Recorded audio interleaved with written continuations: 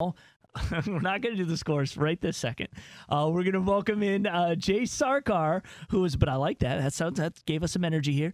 Jay Sarkar, who is a WLNS reporter, frequent state champs contributor, here to talk about some of the teams that were competing in the district championships called the Lansing area home. And kind of had a little mix of kind of upsets and then also some good games. What do you say, Jay? Hey, Lauren, thanks for having me back on. Yeah, just looking over the games that we had covering tonight, there were some results I expected, and there were some that kind of caught me off guard. I think the two most pleasant surprises I saw come across the scoreboard were Sexton hanging on to beat Plainwell, and Williamston. I mean, the Hornets kind of blew the barn doors off Notre Dame Prep on the road. I did not expect that at all. I'm with you on that. I did not think that Notre Dame Prep was going to fall like that, considering the season that they had, and I thought they actually had a run. But, hey, Williamston brought it. There's no doubt about it. So, one of the things that really kind of surprised me was the fact that, a team that we're used to seeing, actually have pretty good runs, Lansing Catholic, get shut out by Portland. The Lansing Catholic-Portland game we spent this week, we went over to Lansing Catholic, and, they were in good spirits. They knew that they had played their worst against Portland, that regular season matchup back on September 22nd. But it's becoming clearer week by week. John Navarra has a team that could be as special as the one that made it all the way to Ford Field in 2012. Because, the Raiders, they don't play the most exciting brand of football, but they'll punch you in the mouth. Right, and they've got Grand Rapids West Catholic next week. That's the ultimate test. The ultimate test. That's the ultimate test. They've got a tough draw.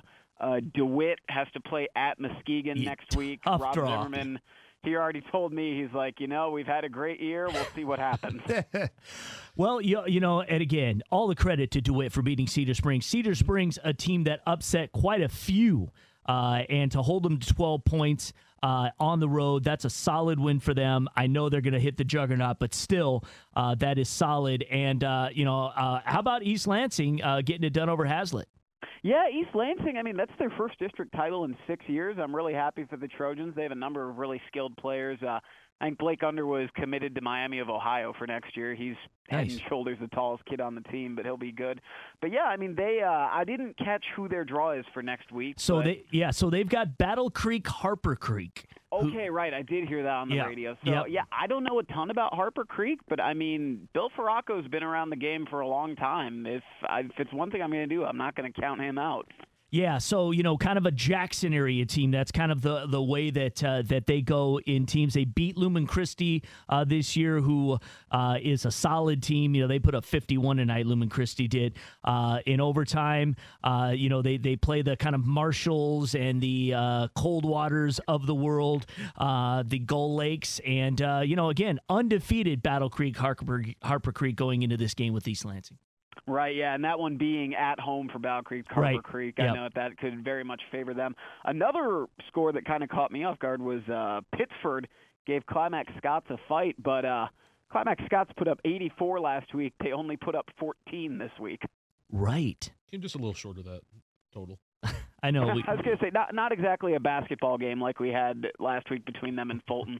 Right. Exactly. So, yeah, so out of the lot of who are still alive, who in your mind do you feel has the best opportunity to get past the regionals into the semifinals? I kind of got to go with the old guard, and that would be our Division 6 and Division 7 defending state champions from our area in Lumen Christi and Pewamo, Westphalia. They've done it before. Lumen Christi beat Grand Rapids West Catholic at the buzzer to start the year. So until either Herb Brogan or Jeremy Miller's teams prove me wrong, I'm going to keep betting on them as winning horses. Going to be a great game next week for Lumen Christi against Watervliet, excuse me. The Pickens train is heading for home. Yeah, they beat Delton Kellogg tonight 58-50, and this kid Pickens, who is their quarterback, has had all kinds of numbers. Prolific. We had to put him into our Mr. Football race. So it's going to be really interesting to see how this, just unbelievable quarterback who has just been taking his team to new heights goes up against the tradition the champion, the team that, grinds it out, not afraid of anyone. I mean, both teams put more than 51 points up on the board, or put more than 50 points on the board tonight. It should be a great game. I agreed, although I have a feeling, knowing Herb Brogan, who is so technologically advanced, he refuses to have a cell phone. I think he'd prefer if that game stays about 14-10. Got it. Are there any specific standouts for Lumen Christie to watch for in a game like that next week? I know they had his name escapes me, but they had a standout running back last year that kind of carried the load. Yeah, Bo Bell had over 3,300 rush yards last year, but Sebastian Tolan's done a fine job replacing him.